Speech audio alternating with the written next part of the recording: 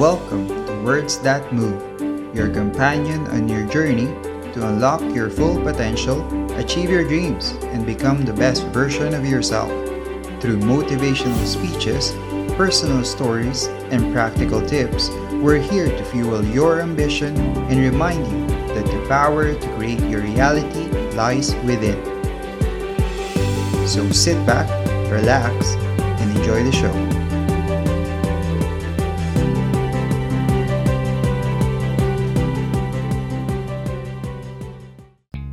There's a 5-second window between the moment that your inner wisdom, your instincts, your second brain, your gut, whatever you want to call it, all of that unique power that's in you that comes from your DNA, that comes from your life experiences, that comes from everything that you've learned in your life, situational intelligence, all of that, when it speaks to you and tells you to move, to speak, to take some form of action, you only got 5 seconds to move before your mind will talk you out of it. Your mind, by design, does just 3 things. It basically regulates your body to keep you alive. It also, when you're sleeping, half of your mind shuts down and the other half catalogs everything that happened to you today so you can have memories. And the third thing that your mind does is it protects your ass. And the main way that it does that is it does that by magnifying risk. Magnifies any situation or any conversation. And so, what happened for me is I realized as my life was circling the drain and we're facing bankruptcy and Chris is on the couch, this was not the situation that I wanted. I didn't want my life to end in divorce. I didn't want to be in financial ruin. I didn't want to be depressed. I didn't want to be anxious. And here's the truly screwed up thing. I knew what to do to fix it. See, this is the trap that most of us are in. Most of us know what we could do to change things for the better. And we spend our time and our energy talking ourselves out of doing those things. And the other thing that I convince people of, because this is so true, it's the littlest stuff. The little things make all the difference. And I could spend hours with you explaining the science of confidence and explaining the science of risk and explaining the science behind courage and explaining habit loops and how they get encoded in your brain. You don't need to know any of that because you're not applying for a PhD in psychology. I have done the work, and what I know is that true change comes down to 5-second windows. That moment that you know you need to do something that feels slightly uncomfortable, and your resignation, your excuses, your self-doubt start cranking up in your head, you gotta move. You have to move. And so what happened for me is I invented a hack, a brain hack. It's the stupidest thing in the world. And it turns out that it's actually tremendously profound and powerful at a neurological level and at a scientific and a psychological level. When I invented it, I had no clue what I had invented. And it took me about 3 years from the moment that I invented it to actually realize that, holy shit, I think I've discovered the secret to changing anything. And what was it? So I called it the 5-second rule because I never intended to talk about it. It was a cheat to beat the alarm clock. Here's how it goes. The alarm rings in the morning. Most of us don't want to get out of bed, right? But we know we should. So I would go 5, 4, 3, 2, 1. The moment the alarm rang, 5, 4, 3, 2, 1, just like NASA, what they do, they count down to launch a rocket ship. And the counting backwards kind of shut my mind off. And then suddenly at 1, I would stand up. And I would use this every single morning to get out of bed. And 9 years later, I still use it every single morning to get out of bed. I think some behavior you can learn and automate, other stuff that you don't like doing, you're gonna always have to push yourself. That's just how it is. And I noticed 2 things as I started to use it. I noticed that window where I'd be lying in bed and I'd have the knowledge that I should get up, but in my body I wouldn't feel it.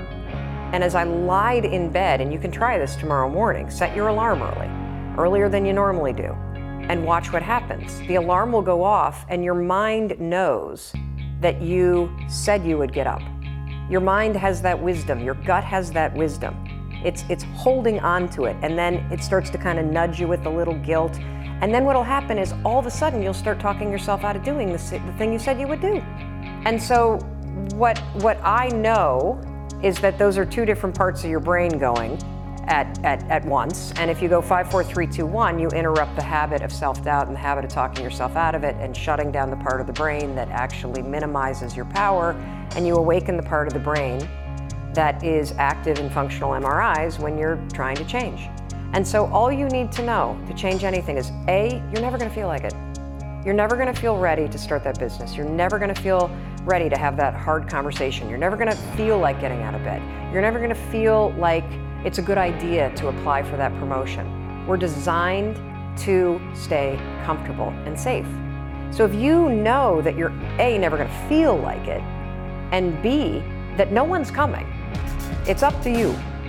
You're not a kid anymore. I'm dead serious about this. Like so many of you are waiting to be picked. By who? Are you making the most of your life? And the answer is yes, if you pay attention to what you do in 5-second windows. Are you the kind of person that when your instincts come alive and they want to nudge you to go talk to that cute gal across the way or raise your hand in a meeting and share that idea? Are you the kind of person that pushes yourself to step into that, or do you pull back? That's the power of a 5-second decision, because you can't choose how you feel. You can't. Yeah, maybe you can go and become a Buddhist monk and meditate for 4 months and get full control of your physiology, and yeah, technically you can control how you feel, but you and I can't. We got a job, you got kids you gotta raise. You can't, that's not possible. So you can do something else. You can actually disregard your feelings. You can become the kind of person that is so in tune with the values that you have and what you actually want, that when feelings rise up, you can choose to act however you want despite them. Even if you're tired, you can still go to the gym. Even if you're annoyed with your spouse, you can still speak in a manner that's loving.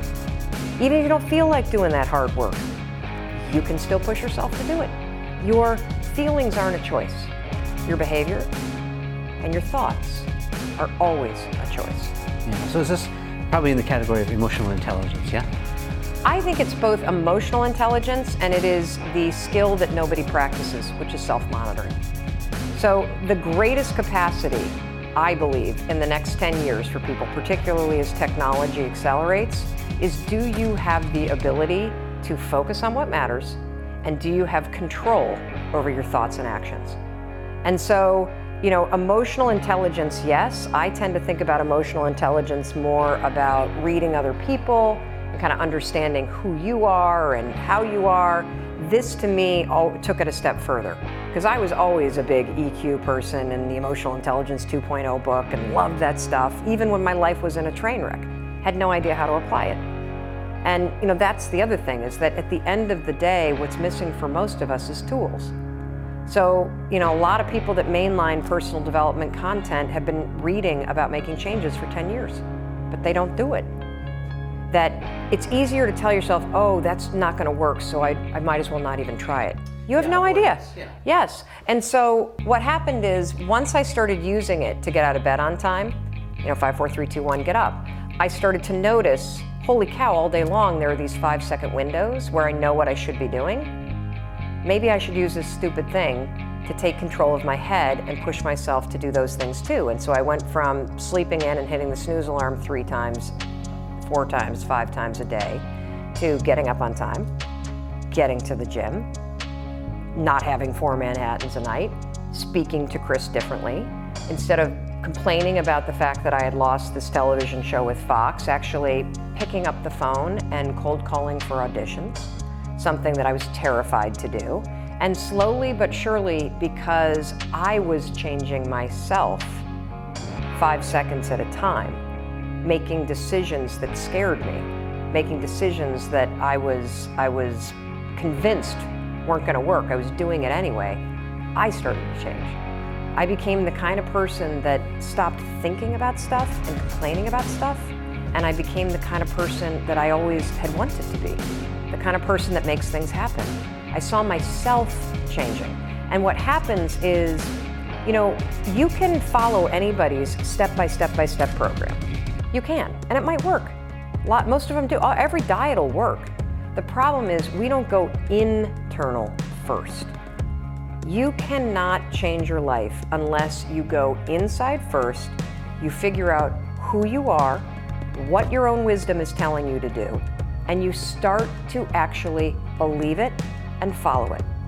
Because if you don't develop simply the ability to get up when you said you would, to eat what you said you would, to exercise because you said you would, to talk in a way to your kids that's patient because you said you would, you will never have the self-confidence to succeed in any environment. You won't.